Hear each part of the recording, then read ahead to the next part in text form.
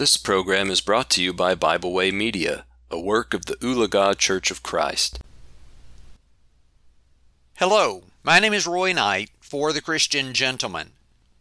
After raising 3 boys, there's one thing I know, and that's cavities. No matter how often we tell them to brush, inevitably one will get a cavity. It is interesting the advances in oral x-rays over the years. When the doctor wants us to get a panoramic of our teeth, he will stand us up in a machine. He will get you to hold on to some handles, lean back, and a plate with a black opening will rotate around your head, just barely skimming the end of your nose. For individual x-rays, they will pull a long-armed machine from the ceiling, have you clamp down on a bite wing, and then take the picture and have it developed. Today, they have an x-ray gun that does it digitally.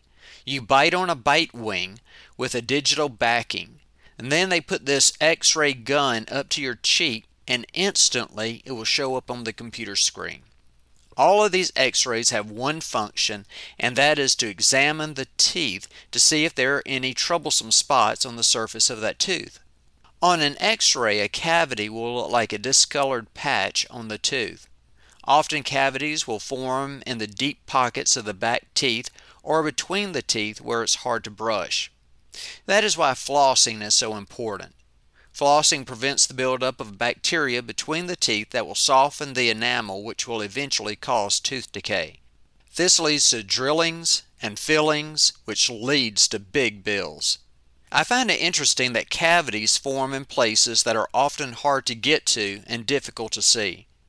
So it is in our spiritual lives as well. It is the areas that we are not paying attention to that will get us. We may be strong at one point in our life, but in time we begin to neglect an area and decay begins to set in. Jesus himself rebuked the church in Ephesus whenever he said, "Remember therefore from where you have fallen." Revelation chapter 2 and verse 5. They were strong and faithful at one time, but over the years they began to falter. They began to neglect various aspects of their Christianity, and rot began to set in. Paul had warned the Ephesian Christians earlier by saying in Ephesians chapter 5 and verse 15, "See then that you walk circumspectly, not as fools, but as wise." The idea of walking circumspectly is looking around at one's life to make sure that they are truly following the teaching of God's Word, to make sure that there is no opportunities for cavities to set in. Paul later encouraged the Christians in Corinth to examine yourselves as to whether you are in the faith, test yourselves. 2 Corinthians chapter 13 and verse 5. Look around to make sure that there are no soft spots where decay can get into your lives.